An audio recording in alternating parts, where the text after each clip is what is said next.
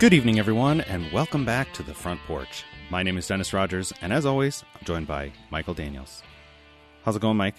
It's going, Dennis. It's going every second, every minute, every day.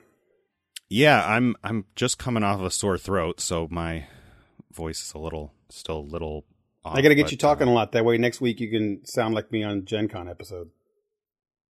Oh, yeah, that was real rough. Did you ever get a chance to listen back at that thing? Oh, man, so crazy. Yeah, I mean, I listened to it before we posted. My favorite are the trucks driving by and the cicadas just drowning out. It's pretty. And the complete imbalance between me talking and anybody else. Yeah, so you were so nice and clear. So did you wear your like lavalier or whatever it's called?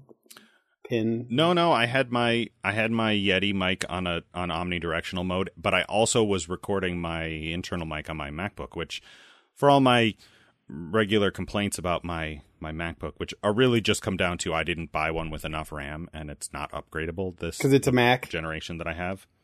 No, I mean my first MacBook had upgradable RAM. They just didn't offer it in this one that I have is from like 2014. That's my big complaint about Macs. Yeah, which is annoying. But the hardware, the internal mic on it is very nice. Like I, for probably like 8 years, did all of my Skype and Slack work calls with speakers and my internal mic, and almost never had complaints of echo or feedback or any of that stuff. Like it would pick up me, but not pick up the speakers. Like it's really well designed. Yeah, Dennis and I are at the opposite ends of the spectrum. Not opposite, but with the Mac versus PC war. I miss those commercials, by the way. I don't know why they ever stopped making those. I'm generally a Windows PC guy, which is funny because our professions are kind of similar, and I think we use a lot of the same tools, but you definitely use them on a Mac, like a lot of people in our industry, and I use PC. And you have Mac computer, and I have a PC. I mean, I have both, but actually when we started the show, I did most of my recording on the Windows machine. I don't remember why. I think different tools, and because it's a newer machine and I built it for gaming, it has more powerful hardware than the MacBook. Right. But now I'm using a set of, well, not a set, but my one app is Mac OS only. So pretty much I do, MacBook, which is handy because then when I'm traveling, I have all the same programs. Oh, sure. I do have an iPhone, so I have embraced that thing, and I have an iPad, so I definitely use the Apple family for stuff. But every time I do something Apple wise, I do it very begrudgingly. Like I won't buy an Apple what's it called, iHome or whatever they're called, whatever the Apple thing. I won't buy an Apple TV. Oh, I've heard that those are bad. The cylinders. I have an Apple TV, and it's I mean, we talked about this months and months ago when we had Trotsky on. Of all the available options, at least, I don't know. I mean, they might be making the Fire TV better, but it's the most flexible because of the mirroring. And I guess you can do mirroring fairly easily with a Chromecast if you for some reason still have an Android phone. But yeah, like it just works really well. I have mine set up with my new TV with the HDMI CEC, which is not an Apple feature. It's just a TV feature. Yeah. So that when I put the Apple TV in sleep mode, like if I shut it off, it turns the TV off. So I actually can run the whole, I'm going to say whole stack, but I can run the Apple TV and the actual TV with just the Apple TV remote. Well, which is a, it seems like a trivial thing, but remotes are still a pain in the ass. They kind of are. I mean, but I have a smart TV that does the same thing. It runs it all. Yeah. I mean, like I said, that's a feature of the TV, but right. I got mine set up and it works. Well, I had to. Yeah, for work, I've tried. I worked in Linux way back in the day when I worked for Trotsky, and I have worked on Windows various times. There are just too many things about the learning curve that would be too difficult at this point. And I still think that for laptops, like they still are the best designed laptops. Like you could get equivalent, powerful, like they're not good for gaming, but for professionals, if you need a real computer and you can't get what you need to get done on a tablet or Chromebook, I think in the laptop world, Mac is still the best option. It still has its problems, just like anything, but for me, it has fewer problems than Windows or Linux. Sure. Yeah, I work. It's funny. I work. We talked about this at the end of last week's show, and now you. Oh, did we? I'd say I work at IU, and we have IU is kind of got an old campus kind of feel. So a lot of the offices are in houses throughout the neighborhoods surrounding it, and that's one of my office is in a house, in an old house. So I'm basically I'm not the IT guy. I don't do a lot of IT stuff. I'm more of a manager, but I'm the resident IT head in the house. So people will come to me in the house and like, hey, can you help me with this? And I usually can. But as soon as I walk in their office, it's a Mac. Even things like installing printers and such, I'm like, nope, walk away. I have no idea. I can't even touch that stuff. I mean, if you're a sysadmin guy, you got to know the systems that your people work. It sounds like you do that kind of stuff in a more unofficial. Yeah, more unofficial. So we have our sysadmins at our school. We have Mac people, Mac teams, and PC teams, and stuff like that. So yeah, it's not my thing. I did today, or actually a couple days ago. Wanted to buy. I don't ever buy movies on iTunes. I definitely don't. I buy it on other things. It's more universal. But music, sure. I still buy on iTunes, and I hate that I do, but I do.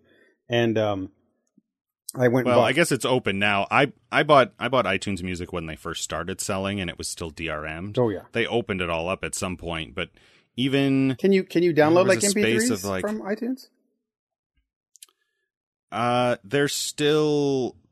There's still a different encoding, but it's not DRM'd like it used to. Yeah, but I can't leave. Like I can't get a Droid now and get all my songs off my iTunes account and put it on. Well, right now, caveat being, I don't think I've bought MP3s or I've bought digital music in the sense of like buying it for probably almost 10 years. But sure. After the iTunes Music Library, which that whole naming system is a complete disaster going between computers and phones. Yes. But back when you used to have to sync your phone or your iPod from your computer, when the Apple Music Store, when the iTunes Music Store went DRM free, you could buy albums, and then in the iTunes desktop application, there was a so like an export? Macro action, whatever you want to call it. Yeah, there was a thing where it would export to MP3s. You could convert them into MP3s and then install them on or download them onto some other device. I did not know that. Okay, well, I feel better. I was. There was an intermediate step where iTunes had already gone DRM free, but most of my library was the old mode, and you had to pay more to get the DRM free version, which I get. Like it probably was a significant effort, both logistically and legally, for them to get those deals worked out. But that interim, that like last year or two that I still was buying music, I would buy it from Amazon, which again, as I said last week, giving more music to Jeff Bezos. But Amazon would sell music in MP3, like straight. Yes. You just download them. And so that was a superior experience to me. And then went through a space of like 2 or 3 years I was using Last FM, which to me was like Pandora, but better. And then we all did Turntable FM for about a year and a half. And by the time that got shut down and all closed, I just signed up for Spotify and have not bought digital music since then. I bought a lot of vinyl, which is funny, like either end of the spectrum. But I just pay for Spotify, so whatever music I want, I have. I used to use Napster. Napster, I remember using that a lot. But the like original piracy OG Napster, or the I did that too. I discovered MP3s like 6 months before Napster, and then all of the FTP servers that I was downloading music from started shutting down, and they're like, if you want music, go here. And I was like, oh, this is cool. And then a semester after that, it got blocked from the Right. community college I was going to. Right.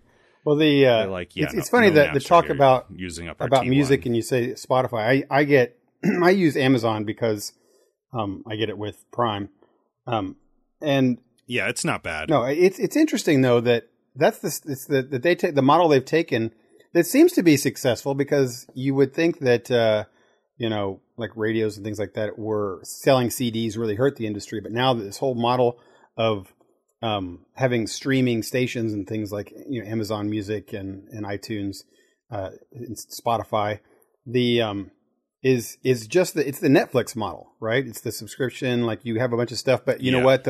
Those songs may not always be available. You and I had talked about recently, hey, we want to watch a movie or a show, and oh, you know what? That's just not available. You have to check through the stack and check if it's on Hulu or it's on, All Access or whatever it might be on. And sometimes it's just not available on any of those. And that's the same thing with music too. It's that usually it's on all of them, but it's either you buy it or it's not available to stream. I just bought the Scott Pilgrim soundtrack, and they didn't have it. You couldn't stream it anywhere. I couldn't just get it to do it, so I had to actually buy it. And that's why I still buy movies. Like I still go and buy a physical copy of Infinity War, because anytime I want to watch it, it doesn't matter. I just walk over there and plug it in. It makes me feel like the exact same reason why I love owning or physical copies of video games too. Like I will. In fact, I haven't done it this year. I don't think I will go over and play Super Mario World and like Zelda. It's still hooked up. And you know what? I can walk over there, pick up that cartridge, put it in, and play it. You don't have to patch it or anything. No, I don't have to patch it, and it just works.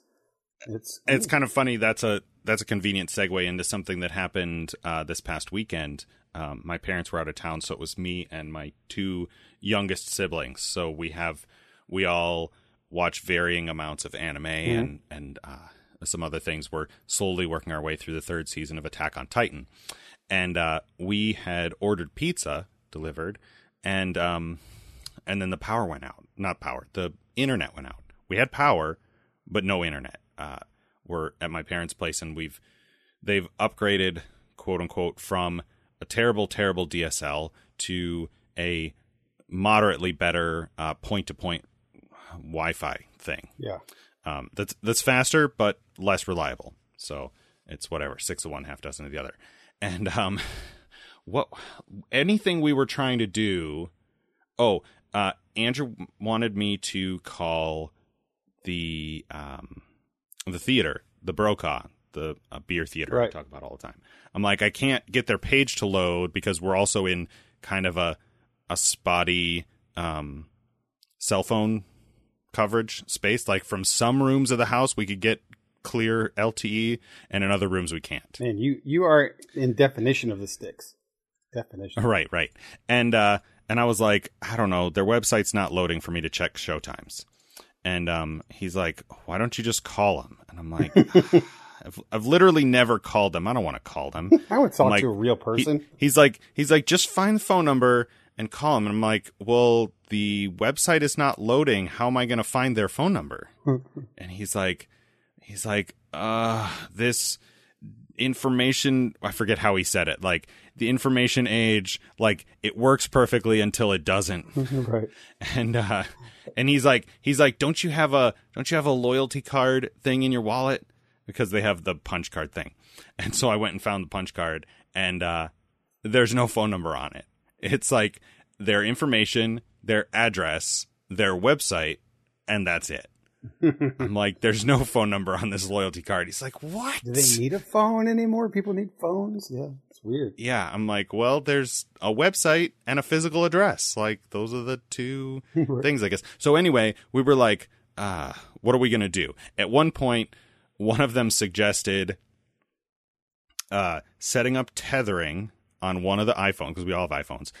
Set up tethering on one of the phones, connect the Apple TV to that Wi-Fi, and then connect another phone to that Wi-Fi, and then we can stream something over LTE and cast it to the phone using this ad hoc tethering Wi-Fi. And I'm like, that's, first of all, we're going to use up all of somebody's data doing that. Right. And it's probably not even going to work. So I said a couple months ago, I bought a bunch of DVDs at Goodwill. And so I came down here and got the whole stack. I'm like, okay, most of these, and we're trying to figure out like what's good, what's funny, what's still going to be accessible to, my 18-year-old sister and my 24-year-old brother. And that is not going to get, my parents yelling at me for showing them something. Right. Hey, but you could just, you know what? You didn't need internet, Wi-Fi, new age. You could just put it in and it worked. Right. Right. Exactly. There's still a Blu-ray player up there on that TV. So, I pulled out this whole stack and Andrew picked, School of Rock with Jack Black. Oh, okay. Have you ever seen that movie? I have not seen that movie. It's Jack Black is in, like, certain things I like him, certain things not so much. But I think that was one where I was like, that's too Jack Black for me. It's very Jack Black. I think it's fairly early in his acting career. I'm going to put quotes around that entire phrase. Acting. He's had a career for sure. But yes. Right, yeah. But it's the story of Dewey, I want to say Dewey Crow. That's a character from Justified. Dewey Finn, who is a washed up, musician with dreams of being in a rock band, but his band kicks him out, and he's living with his square nerdy friend who used to be a rocker but now is boring, and his friend's girlfriend, who is played by Sarah Silverman, as a complete, like, shrill, condescending shrew, like just a horrible character. Played very well by Sarah Silverman and her screechy voice. Right. But we start watching this movie, and I can see my sister on her phone, like, going on IMDb, and she's like, is that? And I go, Vanellope? She's like, yes. Vanellope von Schweetz. Yeah, from Wreck-It Ralph. Right. But this movie is the story of how he what's the word? Cons his way into taking a temporary a substitute teaching job intended for his roommate. The principal of the school is Joan Cusack. Oh, okay. And he, of course, knows nothing about teaching, and he's substitute teaching a bunch of, I think, 5th graders at this, like, very, very high-end private school. And so all of the kids, the students, are, not all of them, but half of them have classical music training, right? One plays the cello, one can sing, one can play classical guitar, one can play piano. And so he gets them to form a rock band. And then because they're all like 10 and 11, they don't know anything about classic rock. And so they go through a series of montages where, like, he shows them, Doors, Van Halen, Led Zeppelin, like all the old classic rockers, and teaches them about rock and roll. That's right. And it's dumb. It's funny. It's very Jack Black. It was very entertaining for me, having seen it, once or twice years and years ago. It's at least 10 years old, and probably it came out in like 03, 05, somewhere in that range. And to see my younger siblings sort of react to this movie, like they spent a good segment of the movie kind of stressed out because the character is doing all this stuff and still, like, trying not to get caught because he's a complete fraud. And instead of teaching the kids math and science and the stuff that they're supposed to be learning, he's teaching them about rock and roll because it's literally the only thing he knows. Right. And they're like, oh, this is stressing me out. And of course, I've seen the movie, so I know that, he doesn't get thrown in jail as a sex offender or anything like that. Like, it works out in the end. Right. But it was very entertaining for me. Well, I have not seen that one, and I'm not sure if that's an encouraging thing that I hear. if you have a moment, I always forget what movie you said you watched with Bill when he was over and you watched a dumb movie. It's the Brewfest. Is that what it's called? Beer Fest. Beer Fest. Beer Fest. Yeah. Right. So if you're in that kind of mood, you'll find this movie entertaining. Okay, so heavily inebriated. Is that what you're saying? Basically. Well, all right. I'll tell you what. Something about talking about things that are like worked way back when, and it was totally different from now. Did you get to see there? This links. Trust me. Follow me with this. Did you see the new Captain Marvel trailer from Marvel? Hence, from Marvel, the Marvel character Captain Marvel. Yeah, it's part of the Marvel Cinematic Brie Larson. Universe. Marvel. Right. This is Marvel. I did. Marvel. My favorite part was when she punches that old lady in the face. Of course, that's like the biggest meme on the internet these days is her punching. Why don't you give me a 30-second rundown of who those changelings are? The Skrillex? Skrull. What are they called? Skrull. Skrull. Yeah, the Skrull. You said it. That's it. I'm trolling there's you a little bit. nothing more than that. It's just they're just a race of changelings that are bad guys, and so they're the Dominion. Yeah, that's right. They take over from the inside type thing, which is interesting because so are they shapeshifters or are they more like body snatchers? They're shapeshifters. Yes. Okay. You mean like take over organizations from the inside? Yes. So they'll like, I don't know, kill a senator and become the senator type thing.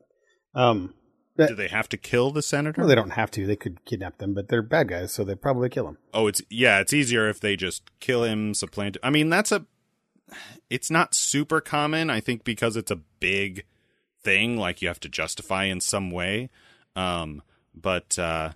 Yeah, I mean, it's like the Cylons, right? Yep. Except the Cylons were not impersonating specific people. They just were humans. Like if your enemy is not visually distinguishable, then, your kid's running around in the playground, you're not sure who's on your team because you don't have different colored uniforms. Yeah, I can tell you this.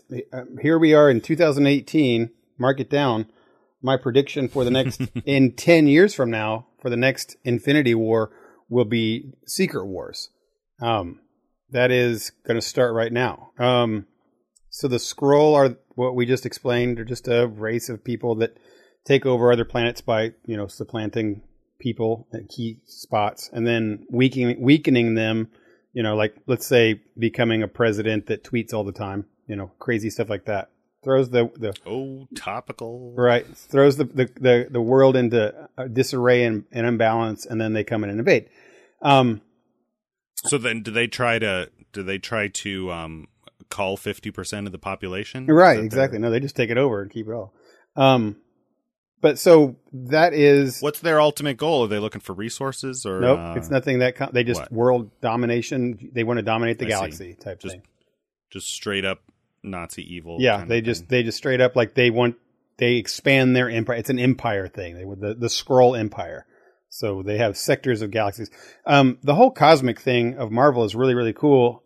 Obviously Guardians of the Galaxy is a big part of that. And then Thor kind of has become part of that. But the Skrull and Kree are also really, really big of Marvel things. We've seen the Kree in Guardians of the Galaxy. He was the really terrible bad guy in the first movie where he was Ronan the Accuser. He was a Kree. They're blue people. And they were in a big, huge plot line for Agents of S.H.I.E.L.D. Agents of S.H.I.E.L.D., yeah. Their blood was magic. Yes. Haiti, type used not stuff. Haiti, Tahiti. Tahiti, yeah, that's right. It's beautiful in Tahiti. It's a magical place. Magical place, that's right. So yeah, the Kree are a race, and they're enemies to the Skrull. So those two warring races fight each other. And Captain Marvel is. I don't know what her storyline is going to be in this movie thing. I think they're just going to because she's got in the comic books a really, really complex, convoluted backstory that I don't even want to get into. And kind of I'm not even going to. And I think that they'll do just like what they do with a lot of these things they did with Guardians, and they just make a new one up that's kind of a little bit has some kind of ties, and that'll be fine. Yeah. So there's no reason to really know this, but it does look like from the trailer, which is very cool, by the way, that she is from Earth and maybe kidnapped and taken to the Kree world and became like one of their big elite squads of like Skrull fighters or whatever. So you see her punching the old lady. Clearly, she's going to be a Skrull, a changeling person. Now, clearly, when I said Secret Wars, there was comics have mini series as they come along, and they're kind of like all. It's a big universe. Comic books are, so you can read Spider-Man, and he will actually meet Tony Stark, and it's in the Iron Man comic books, and Iron Man will have the Hulk in his comic book. So it's all these crossing over of worlds. So I can't remember where I was going with that. Totally lost my train of thought. But anyway, the Skrulls. I know. So these big storylines that span all these comic books are huge events that sometimes take an entire year with multiple of the biggest comic books. And so if you're a comic book reader, a year of your life is taken up with this kind of story type thing, whatever that might be. And some that you're familiar with is Civil War was one of those, and they've turned it into a movie. And Infinity War was also what was called Infinity Gauntlet in the comic books. Was a huge one that took a year. States' rights, right? So Grant and Lee. Yes. So one of the big ones is this thing called Secret War, and that happened not too terribly long ago, in the last 10 years. And it was just a year-long event where several of the Skrulls figured out a way to mimic superheroes' powers, which is canonical that had happened. Oh. So they had supplanted, I guess they'd retconned a lot of stuff, like say for 5 years to 10 years anyway, they had been slowly supplanting a lot of superheroes. So it was, everyone trusting anyone. And that's no good. I mean, that's what it really is. You're like, if you have a story where your enemy can be anyone, I mean, you go back to the early 2000s and the 9/11 kind of thing, street warfare. Like, if you don't know, then there's no trust and there's no security anywhere because you just don't know. Like, it's a scary proposition. It is a in scary real life thing. and in storytelling. So yeah, the whole Cylon changeling. Yeah, and they're gonna introduce them, I'm sure, in this movie, and there'll be a thing. But I don't know if I'm sure they won't be defeated. I'm sure they'll just kind of introduce the fact of what they are and kind of that whole thing in the world, and then she'll tie into Infinity War. And I just have a feeling that all of the little tags that are going to through storylines or whatever are going to have, oh, that guy's really a Skrull, and that guy's not a Skrull. This is a really great way for them to be able to change characters and like actors, and kill off characters later on in the future, and say, oh, he was a Skrull. So it turns out everyone is a Cylon. Right, everyone could be a Cylon, and then so eventually for the next wave of things, they could say maybe Black Panther was a Skrull all along, and so they have, because Chadwick Boseman doesn't want to do it anymore or something, so they make the Black Panther be defeated because he's really a Skrull, and then his little brother comes up or something and becomes the new Black Panther. Right. So that's a great little story mechanism that they can do. I'm sure they're going to do it, and they'll have this huge thing just a la Infinity War later on that comes after 10 years in all these movies of the Skrull slowly supplanting your favorite heroes. I read in the like month that I was subscribed to Marvel Unlimited, I read a bunch of the Miss Marvel series. Do you think they will take this opportunity to reboot Rogue as a badass? Rogue? You mean like the X-Men Rogue? Yeah, the X-Men Rogue. There's a Miss Marvel comic, at least one, the one that I read, where Rogue shows up and like she can fly and has a bunch of the same powers Miss Marvel has, and I'm like, what is this? Rogue? This is not Rogue.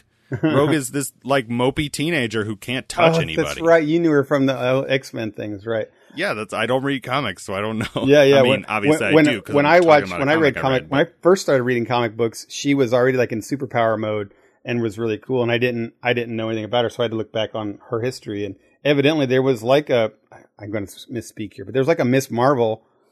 It may have even been a Miss Marvel that was dying or something, and Rogue went and absorbed her powers, and then she died, so she got them permanently. So she is like Miss Marvel.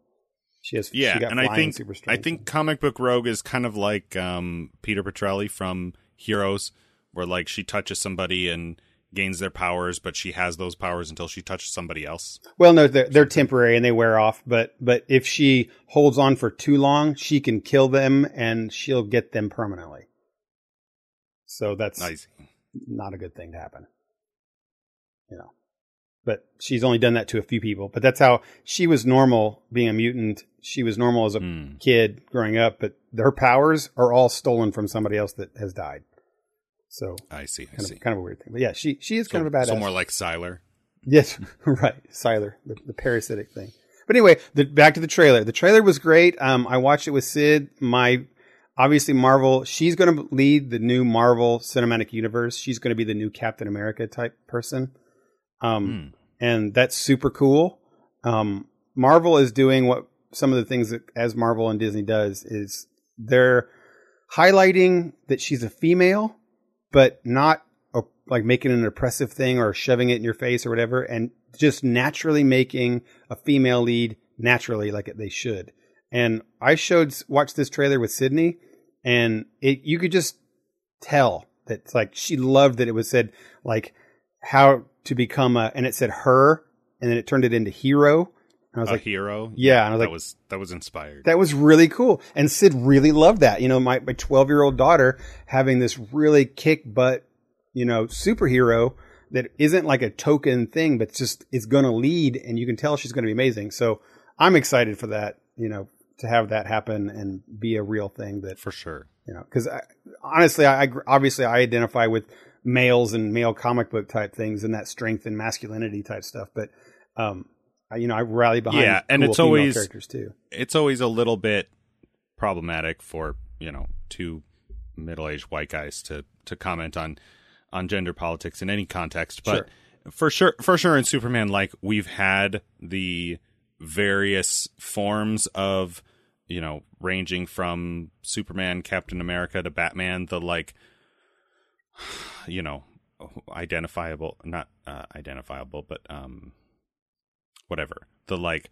white guy superhero we've had. Yeah, we've had for our whole generation. 50 years. Right. Like, it's okay. It doesn't mean that those characters disappear just because we have Wonder Woman or exactly. Yeah. Right. You know, something more, you know, with all due respect to the creators of the Avengers franchise and Scarlett Johansson and what's her name? Elizabeth Olsen, like the female characters so far that we've had in the Avengers have all been like tokens or sidekicks or, you know, whatever. Right. And they need to be awesome.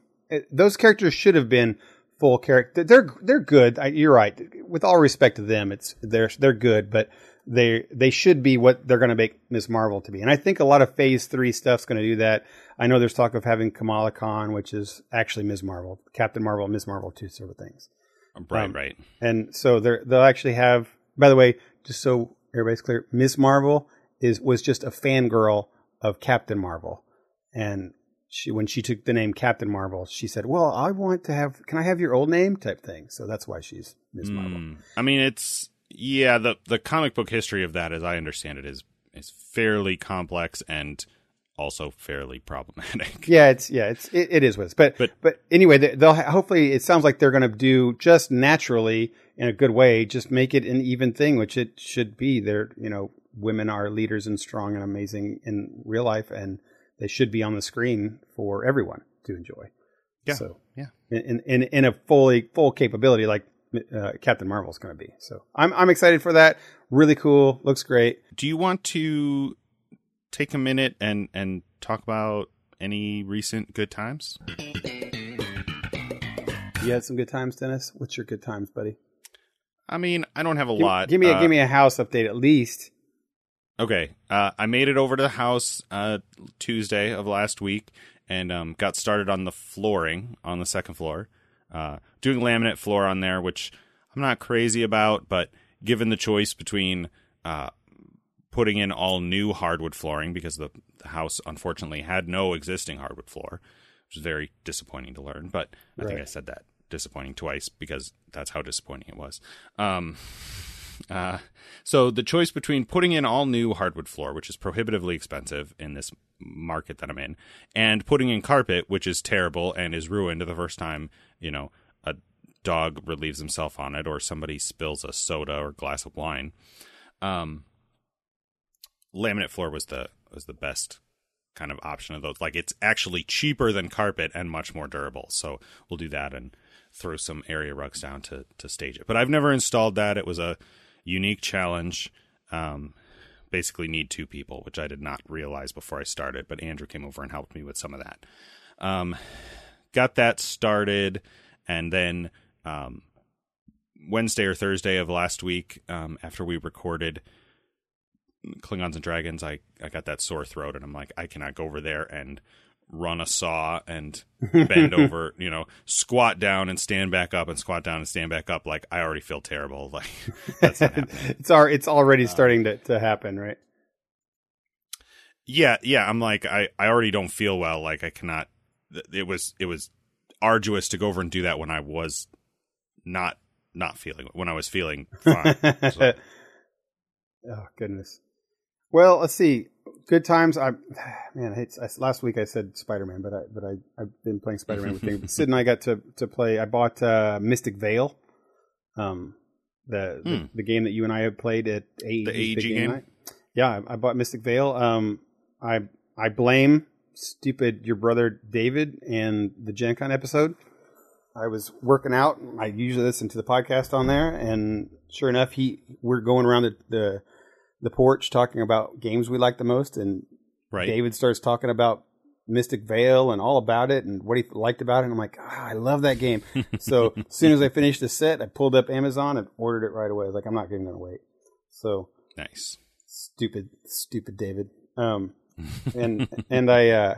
But I got it. I was going to send you a text the other day.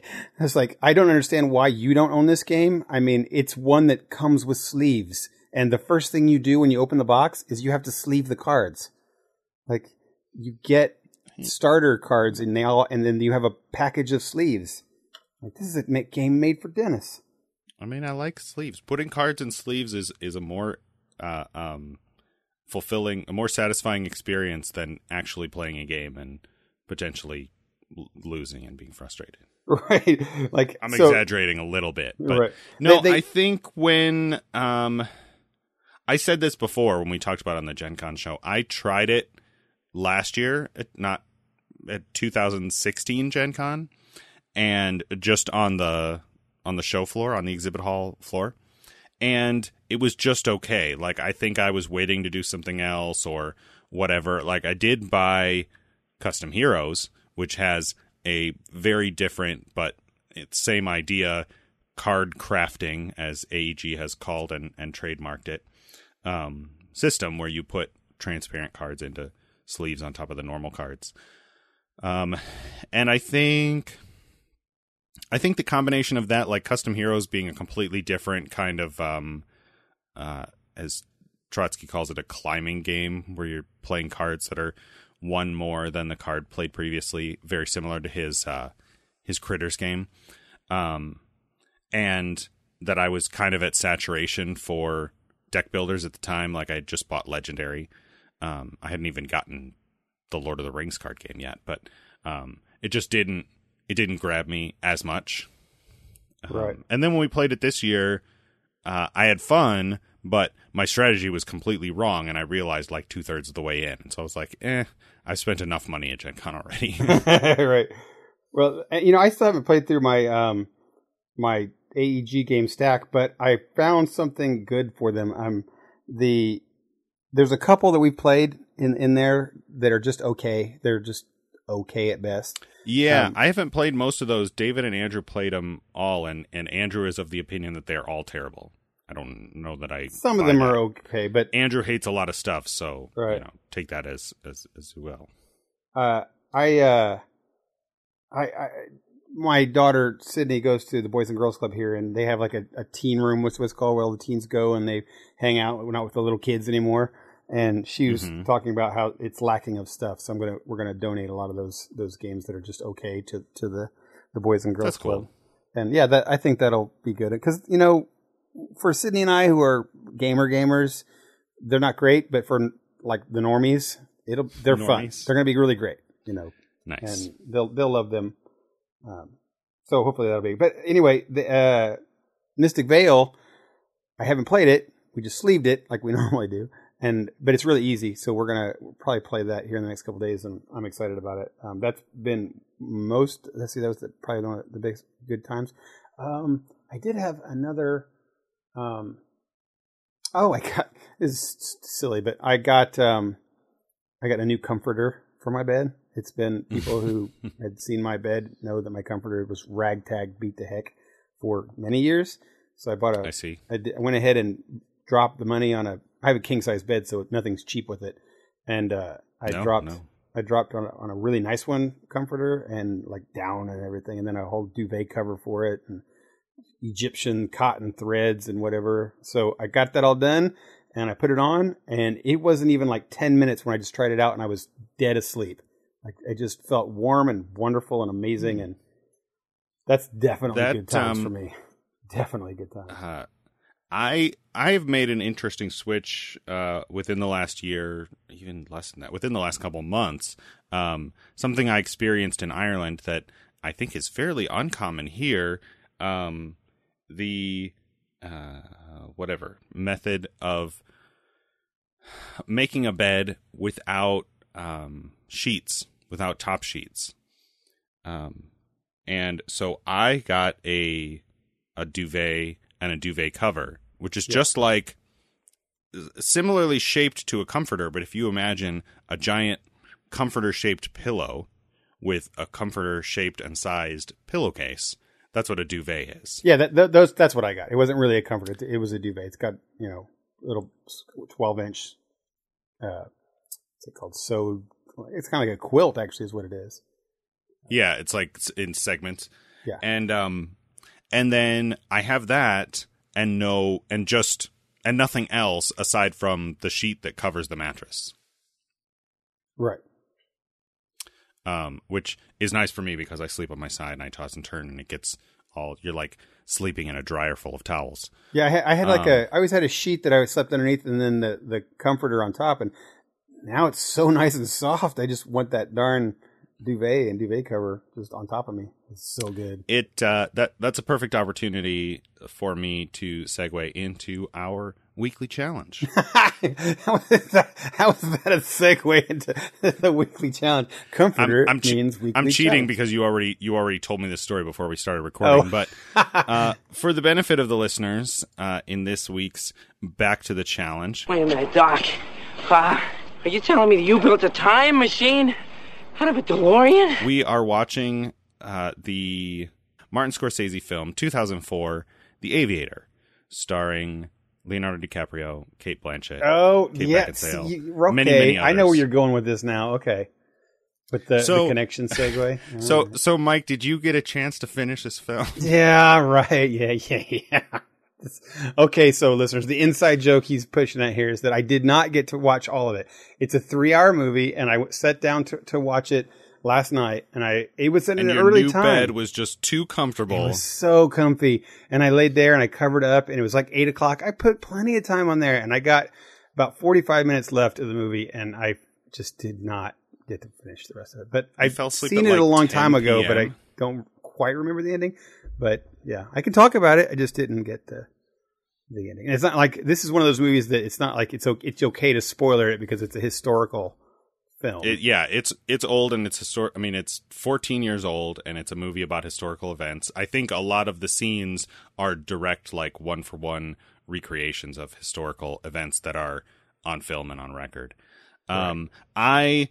Knowing that, as I said last week, my initial reaction to this film was largely negative. I knew that it was very long, and I also was not feeling well. So I watched it over Friday and Saturday night. I started it Friday night knowing that it would probably take me at least 2 nights.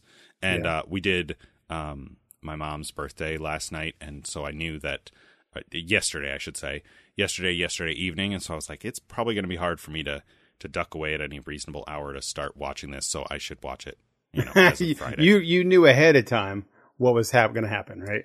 Right. So yeah, what's your? I know you didn't watch it all the way through, but do you have any first? So for the benefit of the listeners, if you've not seen this 14-year-old film and you don't know anything about Howard Hughes and you don't want to be quote unquote spoiled about this historical story, you should skip ahead. It's on Netflix. Go find a decent block of time over at least 2 sittings and watch this movie. It's 3 hours long, so don't be under any delusions there. It's not lighthearted. It's not. I'll say it's not an easy watch. It's not difficult to watch. It's just very long and very, I don't know. Parts of it are unpleasant. It's not like Girl with the Dragon Tattoo or anything. It's just kind of awkward real life story. Do you have any quick first impressions, reactions? Sure. I don't mind long shows. Generally, I can handle them. And this one wasn't. It was long, but it wasn't feeling like I was getting like mentally tired from watching it. There was just a lot. It really, you could tell it's a biopic. Is that the right term? Mm-hmm. Biopic, where it's just about somebody's life. Biopic. Yeah. Where it's, you're just going through things this guy did in his life. So he did a lot of things. And so the 3 hours felt like, oh yeah, and they didn't say boring things. This guy, he did a lot, like his whole life. And DiCaprio plays young DiCaprio was a man. He's a manic actor when he was younger. So he played that same kind of character that he had. Okay, still, but he's still very manic. So he felt like, oh my gosh, this guy is always always doing something. And they didn't put a lot of stuff in there that felt like this is boring, or it was all high points in his life, things that were important for them to tell. Yeah. They covered a lot of time. Yeah. And gave, I mean, he was involved in a lot of things. Like, how do you cut out the, it's on the tip of my tongue. What's his, he didn't get married to her, but his relationship to the first Katharine one. Hepburn. Katharine Hepburn. You can't cut that out. That was important, and it was a great performance. Yeah. And yeah, so everything that was in there was in there. And then some of the things that you think they could have had, a lot more about, they just kind of they blew through because there's so much more to tell. So anyway, that's a long way to say that 3 hours wasn't terrible or didn't feel like it was that bad. The story itself, great. I thought DiCaprio was pretty great. I do. I like him. I said that before. I wish that I didn't like him, but I do. And his OCD stuff that he had, there was some good acting in there where he didn't want to open up the door to the bathroom, and you could just on the actor's face know that he was in pain. Right? Yeah. All of that, like, it's a little bit like I'm thinking back to the movie Ray about Ray Charles. Ray Charles, yeah, sorry, thank you. Where, like, there was no moment where I didn't believe that he was that guy. Like, I know Leonardo DiCaprio, and so I know, like, it was never truly, well, I don't want to say never. There were many moments where I was like, yeah, this is not Howard Hughes, it's Leonardo DiCaprio. DiCaprio, yeah. But it wasn't as much as, like, Cate Blanchett, I felt like truly inhabited, like, the personality and the whatever of Katharine Hepburn, at least as much as I know Katharine Hepburn, which is not a lot. Right. But I could never really get past that, like, it wasn't her, like it was Cate Blanchett. Cate Blanchett has such a distinct, I'm going to say this sounds weird, but she has such a distinct face, a distinct look, that was distracting for me. But as far as the characterization, the emotion between these two people, and understanding the way that, at least with the information we have, the way that relationship must have gone between these two, like, very big personalities, was all fully convincing, fully believable. my sort of two big reactions watching this for the second time and being a little more prepared for it, like knowing that it was long, knowing that it ends just sort of like deep diving into his like OCD triggers and things that happened, knowing that stuff was coming. My two sort of reactions, and part of that is this is the movie being 14 years old, but seeing all the actors that I know who are in this, right? Like, there's Data was in this. Yeah. Brent Spiner is in there in one scene. Willem Dafoe is in there for one scene. Original Green Goblin, which is what I know him from. Adam Scott from Parks and Rec. Yes. Yeah. Ben Wyatt is there in the beginning. I was like, when I saw wait, Ben, I was like, whoa, I didn't know he was Ben Wyatt. in this. And I forget that Adam Scott, I think, is probably in his early 40s, maybe late 30s. And like, I did not remember seeing him in anything before Parks and Rec. And there he is in this movie. Somewhat ironically, the girl who plays, she's playing a 15-year-old, but I think the actress is actually like 20 when this movie was made. The model that Howard Hughes is dating, who runs her car into his car when he's riding in the car with Ava Gardner. Did you get to that scene? Yes. You know what I'm talking about? Yes. That actress was one of the main characters in the TV series Pan Am that only went one season with Margot Robbie. Right. I don't know if you ever saw that. I have not seen that one. No. That series. It was just kind of ironic to me that like she's in this movie about the aviator, and there's this whole Pan Am subplot with Baldwin. Alec Baldwin's in it too. There's another one. Yeah. Alec Baldwin's in there. The guy from MASH. Yeah, Alan Alda, Kate Beckinsale. It's definitely Kate Blanchett. an all-star, star-studded cast. Star-studded cast. And so that was my one reaction. Like every 20 minutes, half hour, like somebody new would come on, and I'm like, oh, wait, is that Brent Spiner? What? I felt myself doing this, not the real life celebrity thing, but the Googling, but the I was Googling the real life people. Like, oh, yeah, who was this guy? Who's that girl? I was definitely doing that too. They're doing the first. Oh, that's the other cameo is freaking Bilbo. Ian Holm was in there. Not Martin Freeman Bilbo, but original Lord of the Rings Bilbo. Is his little his meteorologist. Right, that guy. He was good. Yeah.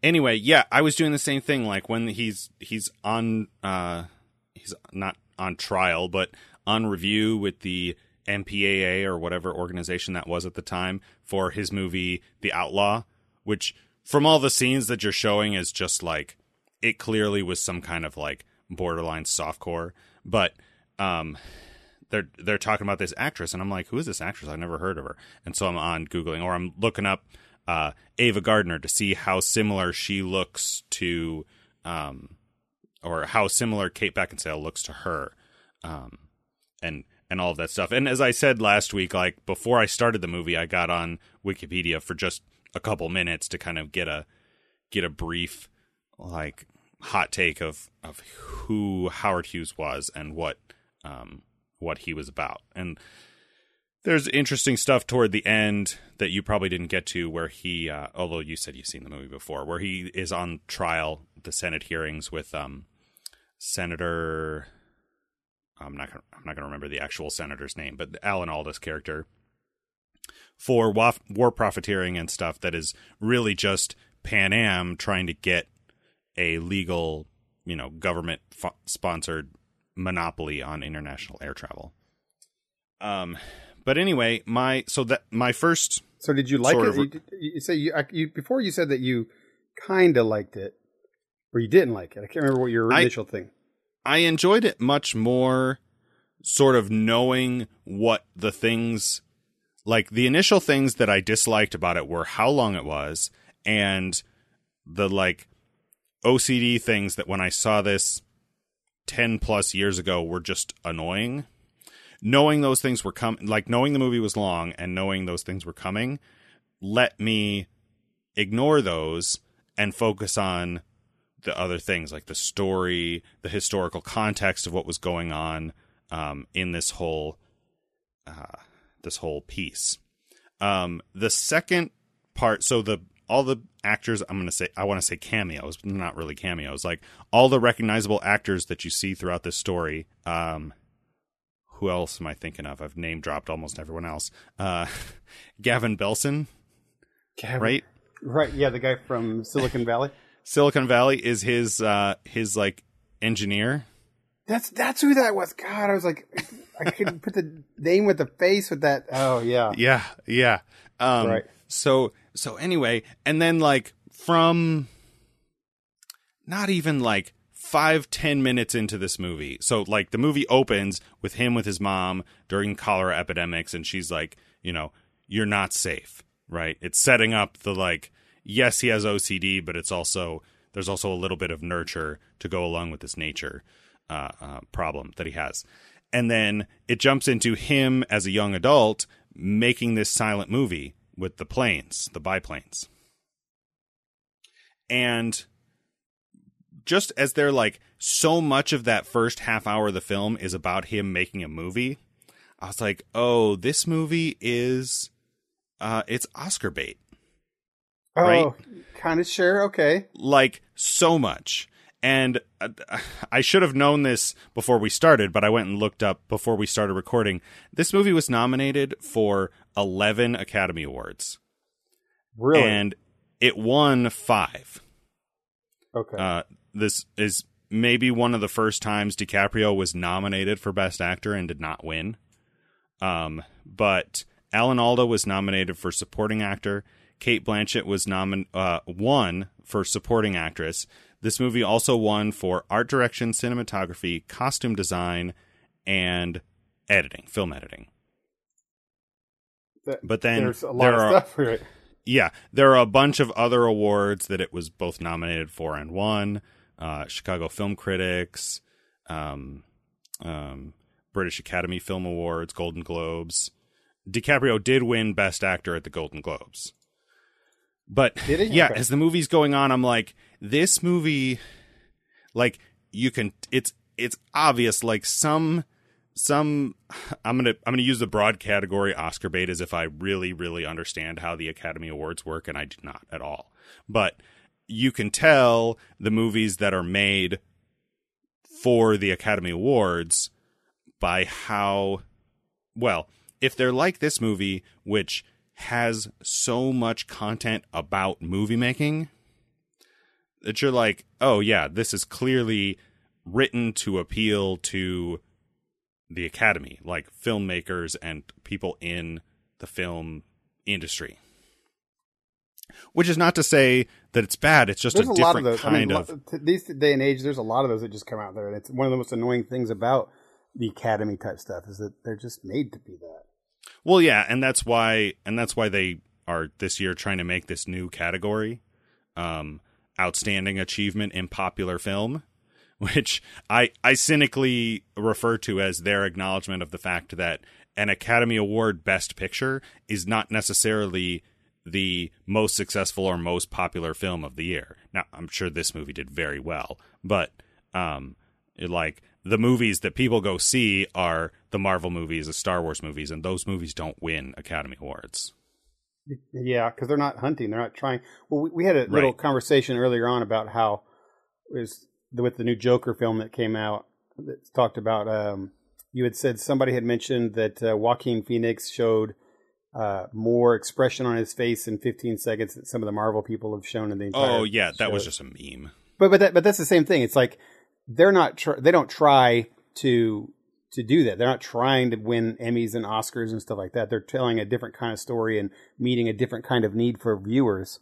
Right. But some of these things these movies they put out there are specifically for those kind of award bait type thing. Yeah. a conversation we should have had our buddy Fox on for. But we'll have to talk about Fox about that for sure. So I know you didn't finish the movie, but what was your impression of the 2/3 of it you did see? I liked it. It's got a lot to tell. He was an interesting character, and I could see how they made a movie about him because, I mean, the guy's manic, crazy, and I still don't understand how he didn't go broke. I don't understand. Everything he did was throwing money away, ridiculous amounts of money, and then he would come back later and say, "Well, I'll just have to pay for it myself, $18 million." Whoa! I think a lot of his gambles paid off. And didn't they? Because like when I would Google them later on, like in the middle of the thing, I'd say like, "How did Hell's Angels do?" And it's like it was really wildly successful, but didn't make back its budget. And this other thing happened, and he gambled, and it made a lot of money. It was super famous, but it never broke even. I mean, granted, our buddy Trotsky will probably tell us that's how business works, but right, it's risk. Yeah, I mean, they talk a lot about Toolco, the drill bit company in Texas. Like maybe that was just a stable enough business that it was able to, sort of carry some of these other ventures until they not necessarily made money, but broke even or came back. I mean, obviously maybe not obviously, but like he designed some planes. The less interesting parts of the story are probably planes he designed that did work and did sell. And, he has that first plane where he breaks the record and they're like, take the top wing off. And of course, from the perspective of 2004, you're like, well, yeah, obviously take the top wing off. We all know that happened, but like what happens in between? I also love the scene. I don't remember who he's with. I think it's a scene where he's with Katharine Hepburn and they transition seamlessly from them together in bed and his hands to him running his hand along the plane with the flush rivets. Oh yeah. He's like, not enough, right? Right. He's like, the scene before he's talking to the Gavin Belson character, and he's like, no, there's still too much. Like the rivets have to be smooth. Like I have to be able to, it's too much wind resistance. And then later they transition from the scene with him with Cate Blanchett to him seeing the plane again and run. And it's almost like the way it's filmed, you don't even see it. It's so shiny and reflective, and you see him running his hand along it, and it's they got the rivets flush, and we know from the perspective of history that happened, but you're like, yeah, that's what he had to do. He had to get the drag down, and you still feel the tension later. I know you didn't get to this part of the film, but when he eventually gets the Hercules, the Spruce Goose, to fly. Oh yeah, there's things like that, and I remember now I want to go watch. Yeah. But you whatever. I need to watch. It's not that much left. I can watch the rest of that. Yeah. I liked that, like the plane crash thing when he did, where he crashed a couple times, but when he got like burnt and stuff like that was pretty crazy. And then seeing Leo with that beard or that mustache was disturbing, and the big bushy eyebrows and stuff, that was pretty disturbing. That totally, talk about a different look on his face, was just really rough. and just like the performances of Kate Beckinsale and Cate Blanchett playing these like big, well-known, identifiable historical figures, like I'm sure that he watched whatever footage of Howard Hughes was available to perfect a performance. Yeah. Right. Sure. And but he did good with it. And even, like I said, Cate Blanchett won Best Supporting Actress for that portrayal. And even though, like, I always knew it was Cate Blanchett, watching her inhabit that persona of Katharine Hepburn was just, it was always believable to an extent. Like, yeah, I was never fully immersed in it, but I'm like, I'm sure that she is doing her absolute best to inhabit the personality of this larger than life actress. I think that Cate Blanchett was great, and she's a good actress. But I wonder if somebody else could have done it. I mean, I get that same thing you're saying. Is that I feel that I kept seeing her. If there was another actress doing that thing, maybe they couldn't. But she's a really, Katharine Hepburn is a very vibrant personality that a lot of people know. So I'm sure someone could have redone it and not seen Cate Blanchett as a thing. I learned through whatever, and this is nothing at all, but through watching this movie and Googling as I was various things throughout, I learned that Katharine and Audrey Hepburn are completely unrelated. Really? Did you know that? I did not know that. She, as you can tell, as you learn in the movie, Katharine Hepburn is part of a wealthy Connecticut family. Probably. Okay. Oh, yeah. That's why all the people that were in there, yeah. Right. Where Audrey Hepburn's family are like, I want to say Dutch. I don't know if that's the right European country, but they're like Dutch nobility of some kind. Yeah. So just completely unrelated. They just happen to have the same name. The that scene when they're in the house with all the family, man, with her family. I expected him to get up and be a lot worse than what he was. Like those people would have ticked me off. Me off.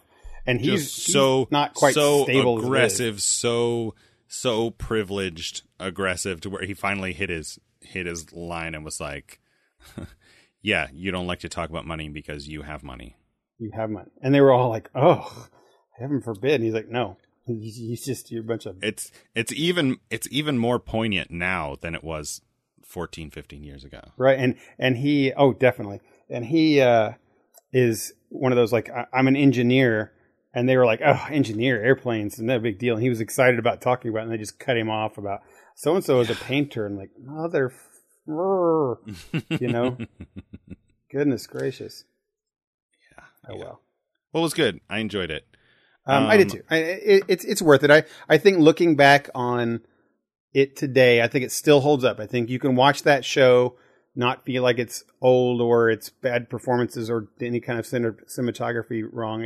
It's good. I think you could watch it now and still get the full value out of it for a way back challenge. Yeah. All right. Well, this week it's your pick. What do you got? Okay, so we're just going to do one of our old Netflix original challenges. It'll be I've got. Well, wait, no, it's not a Netflix original challenge. Let's cut that out. Somebody, whoever edits this show, cut that out because that's not what this is. This is. I don't even know how to do this one. It's just a challenge. It's just going to be a weekly challenge. There's nothing we've really done with this one because it's not anywhere. I guess akin to Unbreakable. Now we need to craft an NPC to as our fictional editor. Right. Somebody who does all the hard work and hey Barry, can you edit this out? And then Barry needs to get a better. And you know what? He needs to do a better job of doing it on time too. He needs to get stuff done quicker. Barry. So we don't have a in your year 2 segment titles. We don't have a title for. I mean, we could call it Anime Challenge, I guess. This is an anime, but that's kind of a genre thing. I was thinking more of just a challenge, just a weekly challenge. We should have just because there's nothing here on a platform. So the one I want to do is challenge. Now you want to go back to I know, right? This is a pure weekly challenge right here. Go ahead. What show or movie do you want? This is one that my daughter Sydney and I watched. I had seen it on TV, and we started watching it on the iPad actually because it was just a 2-minute segment. It's called RWBY, RWBY, and it is an anime, but it's one of the. I was nervous about this. I saw this. This was it on Netflix for a while? It was on Netflix for a while. I think that's what I ended up finding. It was on Netflix. Then we watched the first season on there, first 2 seasons. It's not anymore, so that's why it's not. Be a Netflix you got to go to Rooster Teeth website and watch it. Yeah, that's the company makes it. They make other animes too, but they're you can only get it through there. Most well known for their Machinima series, Red versus Blue, about Halo characters. Right. Well, this has got a I don't know. I'm nervous about putting this forward because I think that for you you're either going to love it or you're going to hate it. I think it's going to be one of the middle, because it is got that computer CG anime that in the past you've not been a big fan of. But it's got, I think, the storyline and the feel that could be right up your alley. Now, for me, it's got some of the best anime action sequences ever made, in my own opinion. That's probably overselling it now. Well, I will expect to hate it, and then if I think it's just okay, I'll be pleasantly surprised. Right. It's Sydney loves it, and she watched it all the time. It's an interesting thing because there are like 18 episodes, but they're only like 5 minutes a piece on average. So this is one that if you watch it all, it's actually only like an hour and a half to 2 hours. Okay. So I should be able to get through all of it in the next week. Yeah. It's interesting too, when I was watching it, I didn't realize that it was that, because you're watching it expecting like a whole show, and then they just have this little segment. It's almost like a little vignette thing that happens, but it's only 5 minutes, so it's quick and over. And then the next one is another. It's continues the story, but let's put it this way: they're in a school and they go on a monster hunt in one episode, and it's 5 minutes of them going out and having a little bit of conversation, but then 4 minutes of it is them on the monster hunt, and then the next episode is just okay. Now they're back at the school. So it's just broken up into these 5 to 8 minute chunks. Is it English or Japanese? I believe it's English. It's all English. I watched the trailer before we started recording, and I don't think I even noticed. Well, I had it turned down. I think I was just reading. Yeah, it's an English. It's a Western anime. But it's American made. So. I believe though, and people who are fans of this are going to probably shoot me. I believe that the creator was an Asian American. I see. Man, that's terrible to say, because the thing about him, it's kind of interesting, is we're going to get emails about that. Yeah, the thing about him is that he made this on his own. It was wildly popular. He's got a huge following, and then he died like after season 2. I think it was a car crash or something incredibly unexpected, and he was really young, in his 20s. So a really hugely successful series that everybody really, really loved, and he was getting massive acclaim for, and then just done. So wow, yeah, it was pretty terrible. But Rooster now I'm going to feel bad if I hate it. Right. Well, Rooster Teeth decided to keep his spirit alive, and since they owned it anyway, he was making it for them, and they kept going on with other series. And I've heard that it's just as good. So I'm happy to see it again, watch it again from the first one, and if I like it more, then maybe Sydney and I will be able to watch the rest of the series as catch up to it. So cool, super cool. Ruby, RWBY. I'll check that out. Well, speaking of original creators and Western anime, did you see that the original creators of The Last Airbender are going to be making a new quote-unquote real live-action Avatar movie? Man, my heart is holding in my chest barely about this. I mean, it's I want to say it's my favorite anime of all time. Is the Avatar's The Last Airbender series. And okay, so full disclosure, I have not watched. I don't think I've seen any of it. Like I'm familiar with some of the characters. I know about Aang. No, don't say Aang. Don't say Aang. I always try to pronounce it wrong to irritate my nieces, but then I end up pronouncing it right. It's Aang. Aang is the right way. And I know from talking to them, they're very young, that frequently the story involves someone losing their bending, which, unlike Futurama, is not a physical bar bender, right. Bending. Please insert girder, but their ability to use magic as it is in this world, and then their sort of journey to get that ability back, kind of like the storyline of Destiny 2, which you may or may not have played. It was not really worth playing, so it's not an endorsement. But so no spoilers on any of that, though I do have some bits and pieces. There's like a guy who sells fruit or melons or something, and there's also a story where there's one story that's like 50 years prior to the other story, and whatever order those stories come out, I don't I don't really know. Yeah, and also the Korra, the ones that are afterwards. Yeah, there's a character later named Korra who is important in some way. The cool thing about the Korra thing, which I've watched, it's a great series too, and I admit that I've only watched 2 seasons, and I need to watch the rest. It takes place. I mean, they did that series several years after the first one, and I see. It takes place, I want to say, 70 years after the end of the first one. So some characters from the first one are kind of in it, but they're really old now. And then, so you take the whole world, which, by the way, the Airbender series is the most interesting thing, is the entire setting and the world and everything about it. It's a little bit Brandon Sanderson. Yeah. So you get to like time skip into the future, and the world takes a steampunk type thing to it. So in Korra, it's like I said, 70 years, and now bending has progressed and technology has progressed, and you have benders, like fire benders, making furnaces and stuff like that, and heating the city, because that's what you would do if you had real wizards and stuff like that. Yeah. So and airships that are made by that are blown by airbenders and stuff like that. So it's really kind of cool. But anyway, I'm really looking forward to this. Everyone who was even mildly liked the series was so excited and pumped for the movie that M. Night Shyamalan made, and it's such a terrible, horrible movie. Yeah, as I understand it, was a travesty. Was worse than Phantom Menace. It is. Yes, it's worse than Phantom Menace. That's a good description.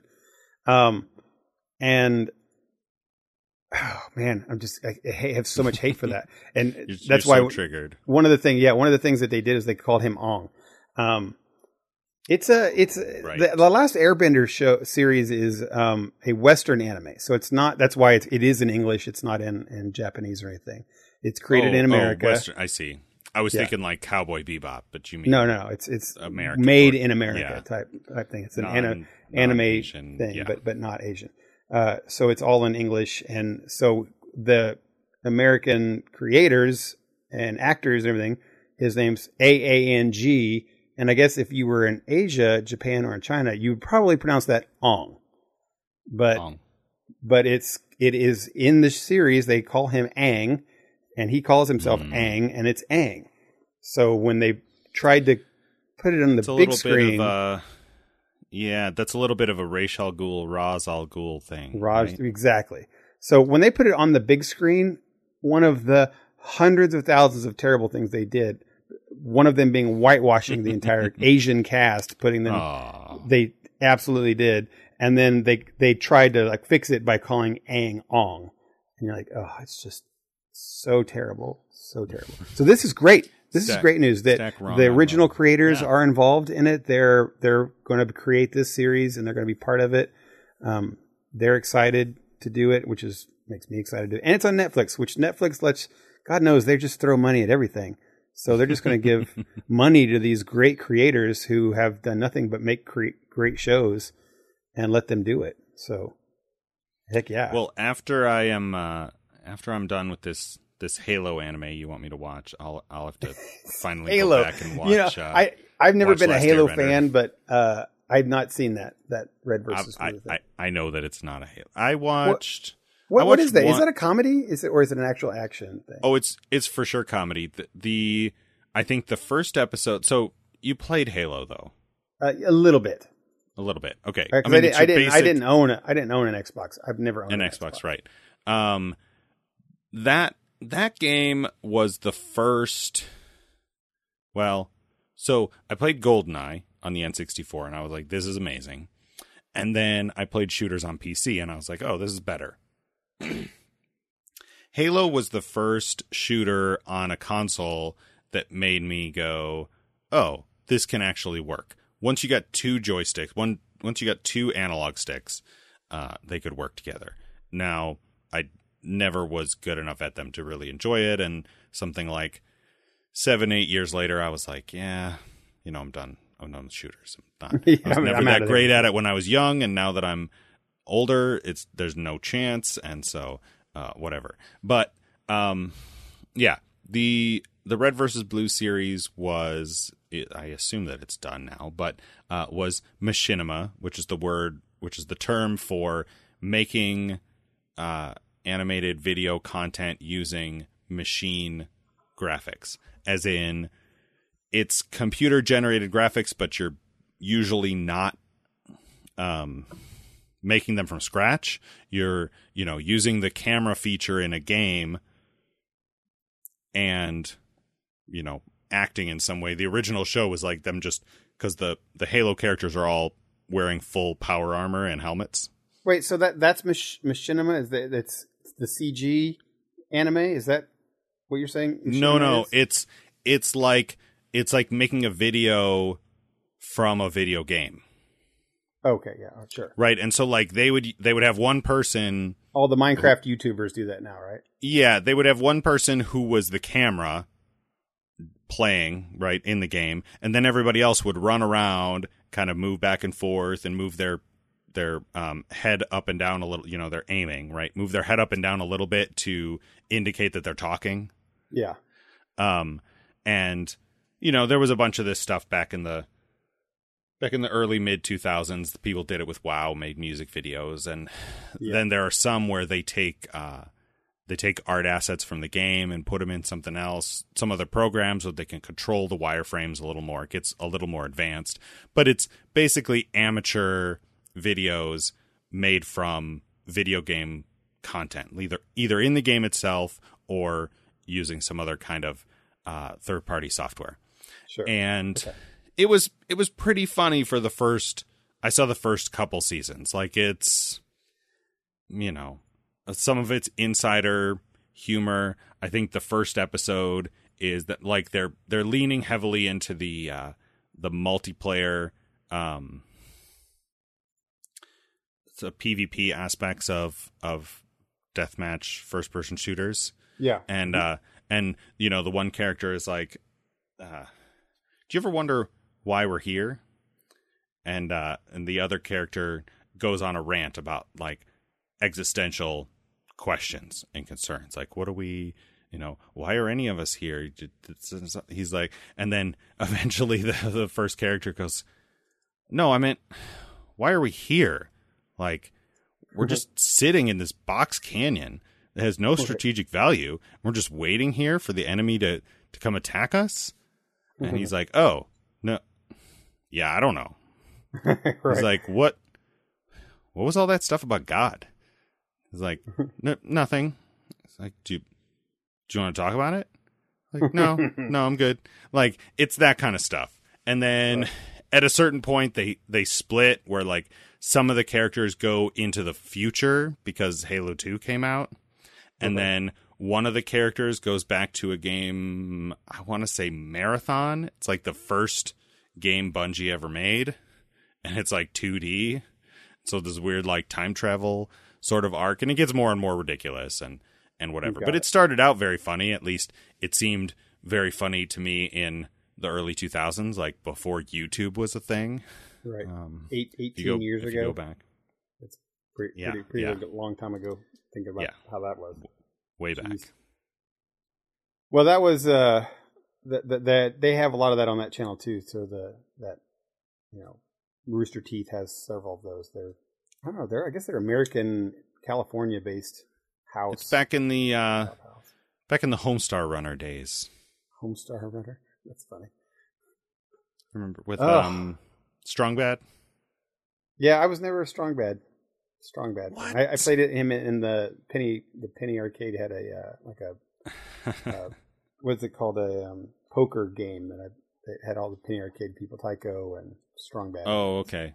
Did you play any of their actual games? I did not play any of the Penny Arcade of Darkness? Games. They were a little bit Final Fantasy, at least not the MMO, because I played the Final Fantasy MMO 14, I want to say, or maybe 13. I don't know. They're all numbers.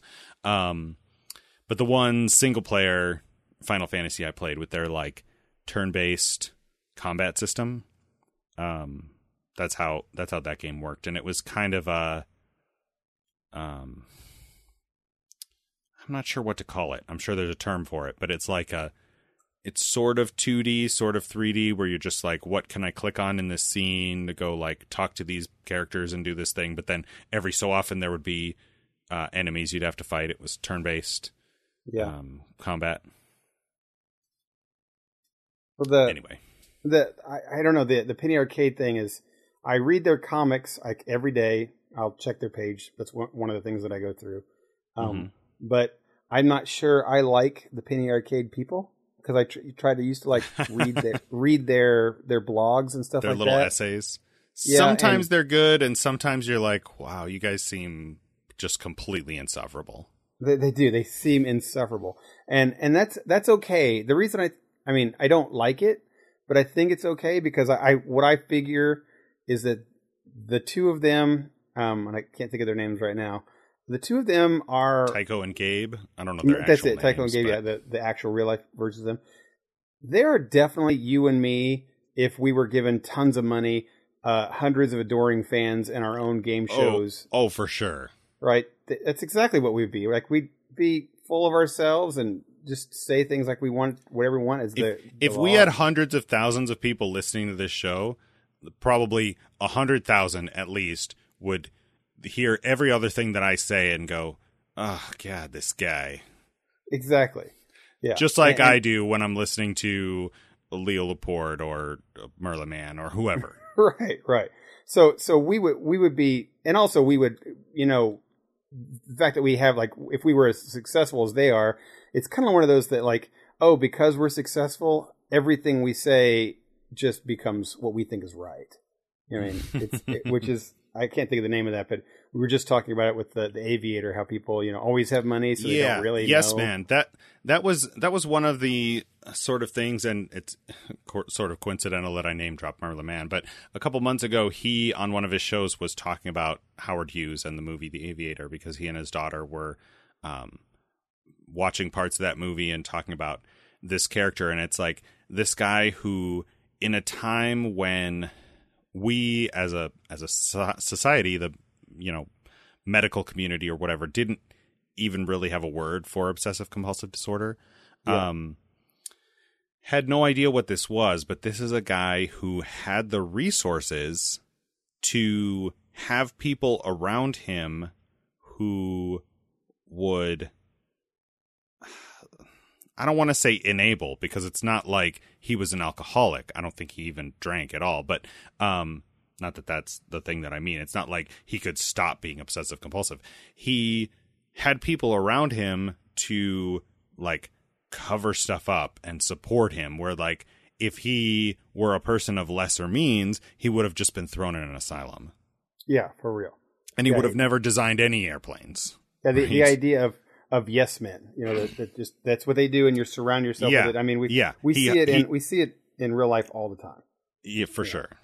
And the Penny Arcade guys, I think that's they used to. I don't know if they still do, but they had like a video show and a TV show where they would film their studio or something, and that's what it felt like. Every time you'd watch it, it's like they just hired a bunch of people that are such big Penny Arcade fans that that these two people can do no wrong in their minds. They just hold them in such a high regard that everything you do. So they just walk around life with people who loving fans and adore them. Yeah, they do. They have a couple of conventions now, conferences. Right. They do some charities. They do some contests. There's a lot of stuff they do. Right. So I got nothing against the guys. It's just kind of a little, insufferable for me for that. So when I see their games, it's like, I like your cartoon, your comic strip, and it's really great, and I love that. Mm-hmm. But I don't want to see you in a Western, and I own their Penny Arcade, the deck building game, and it's just a basic kind of a deck building game with skinned for Penny Arcade. I think, and I'm like, yeah. I think at various times I played at least two of them. They went on sale on Steam. I think I played one on Steam and I played the other on the PS3. Like, they went on sale at some point, and yeah. Right now, if it was a game set in their world of the comic strip, then okay, but it's most of their games are just like, not. They're just their own things, but yeah, they're weird. But it's whatever. It's good. times, good short little experience. Well, I think that's good for us tonight, buddy. Yeah, I think we've, as usual, we had a list of like 7 things. We're like, we'll talk about these things, and I'm like, I don't know that that's enough. I don't know how much I have to say about the Captain Marvel trailer or whatever. Right. We're already over time. It's because we had at least 3 lives that needed saved about the Captain Marvel and brought back into the light. So we had to talk a little bit more about it. It's true. So, and at least 2 people who wanted us to show them all the blueprints. Yes, all the blueprints. I didn't get that scene, by the way. What was that? You didn't get to any of the. No, actual... I got to where he said that, but I was like, "What's happening here?" He's like, "Show me the blueprints. Show me the blueprints. Show me the blueprints." It's the verbal tick, and knowing that happened, like from the first time I saw it, because I still with some of my siblings every so often were like, "Yeah, it's this. It's the way of the future. It's the way of the future. The way of the future. Way of the future. Way of the future." And knowing that stuff was coming let me focus really in on the details of him reacting to that. It's a some kind of psychological verbal tick where he's trying to talk. At least this is how he plays it. I don't know, I'm not a doctor, but it looks to me as the viewer like he's trying to talk, maybe say something else, but the same words keep coming out of his mouth. Like he's losing control of his body. Yes. Right. And he reacts to that. There's a whole sequence that I think you didn't get to where he locks himself in his personal theater room and like pees in bottles and stuff. He goes full OCD. Yeah. And Juan, whatever, the Pan Am guy, Alec Baldwin, comes to see him, and he's like, "Oh, I'd come out, but I got a real bad cold in here. I don't want to get you sick." It's like, all right, well, I'll find a chair out here, and Leonardo DiCaprio. He's like, yeah, I don't want to get you sick. And he realized that he's about to say the same thing for the 3rd time, and he like clamps his hands over his mouth. Like He knows that it's happening and he can't control it. Yeah. And it's this like, tiny window into this neurological disorder that he has. Yeah, there's one scene when he's early on when he's washing his hands in the men's bathroom, mm-hmm. and a guy who has crutches asks him to get something, and you know that he wants to give it to him, and he can't, and he tells the guy, he's like, I can't. He's like, I can't do that. And he apologizes. He's like, I'm sorry, I can't. It's a crazy. It's like, it's a whatever. It's a weird thing to even say that you understand the way something is, which when you have not actually experienced it, but just gives you a little window into that that world of like having some kind of chemical imbalance in your brain where you're like, yeah, I know that I shouldn't be upset about this, that like I should be able to, moderate my emotions in this situation, but I can't. Well, he had. I remember him having the big tick thing from way back when I watched it, the OCD stuff. And so now when I was watching it now, I was a little bit more aware of those things. I know this kind of we should intercut this. Barry needs to intercut this back with the aviator conversation. When he overcomes some things or takes steps to not be so obsessive compulsive, it's big. And I'm talking specifically when he's up in the air flying with Katharine Hepburn, and he offers her milk, and she drinks it, and then he looks at it and he drinks it too. He specifically takes a moment where he's like, I'm going to do this. It's this stuff woman. That if you're not watching for it and you're not paying attention, you could go right past it. It's very subtle. Right. And he DiCaprio does a good job of that when he does it. He does a good job of that when he does it. He does a good job of that when he does it. I know that we're over time here, but last night my family and I finally got around to watching Won't You Be My Neighbor? The Fred Rogers, which is Great Uncle Rogers. Yeah, has a special place for me because I, as a child, got mocked and whatever as children do for Rogers, both having the first name Dennis from Dennis the Menace, who used to be a character people knew, and Mr. Rogers, who also was a character that people used to know. And there are some interesting parallels between his life and the life of Howard Hughes, where he was sick as a child and sort of approached life in a way that really nobody else did. So if you get a chance to watch that was very... I've heard it was really good. Very good. I've heard it was really, really good. He's very... People who weren't like big Mr. Rogers fans even watched it, and they were like, yeah, that's a good show. Well, it's interesting. He and there were things as we watched it, we paused it a couple of times, and I talked a little bit to my parents and my siblings as we were watching it. His whole, like, the whole show was directed at very small children. So if you're, anywhere older than that age group, it's very easy to look at it and go, oh, it's just goofy, dumb kind of stuff. But he very often would, like, tell a story with the puppets and stuff that was a metaphor for something going on in the real world, the Sure. Bobby Kennedy assassination, or any of those things that I don't think most people were even aware of. But it was, and they do that in my daughter's school now. That's kind of the things that they do, is that they know that these small kids are going to hear these things somehow from their parents or from whatever, and they don't know how to process them or deal with them. And good educators or social parents, like you should say, do like he did, like you said, like kind of address it in a roundabout way, but not really directly with puppets. Yeah. Find a way to those emotions, which kids do have, they just don't know what to deal with them or understand about them. So yeah, and that makes them better adults as they get older. The our friends over at Geek Scholars Movie News recommended this movie in their most recent What to Watch This Weekend, and it's definitely worth seeing if you can find it. It's on iTunes for rent and some of that stuff. But now I got to pay Steve Jobs money. Steve Jobs is gone, man. I don't know. You just said the Jeff Bezos thing. I wanted to say yeah, Steve right, Jobs, right. What's the guy's name? I want to say Allen Iverson. That's a basketball player. That's a basketball player. I don't know who the CEO of Apple is right now. Tom something or other, is it? Maybe. Tom Petty? I don't. No. He's busy running down a dream. That's right. All right, man. All right, I think that's good. We're well over time. So you've been listening to The Front Porch. This is episode 57.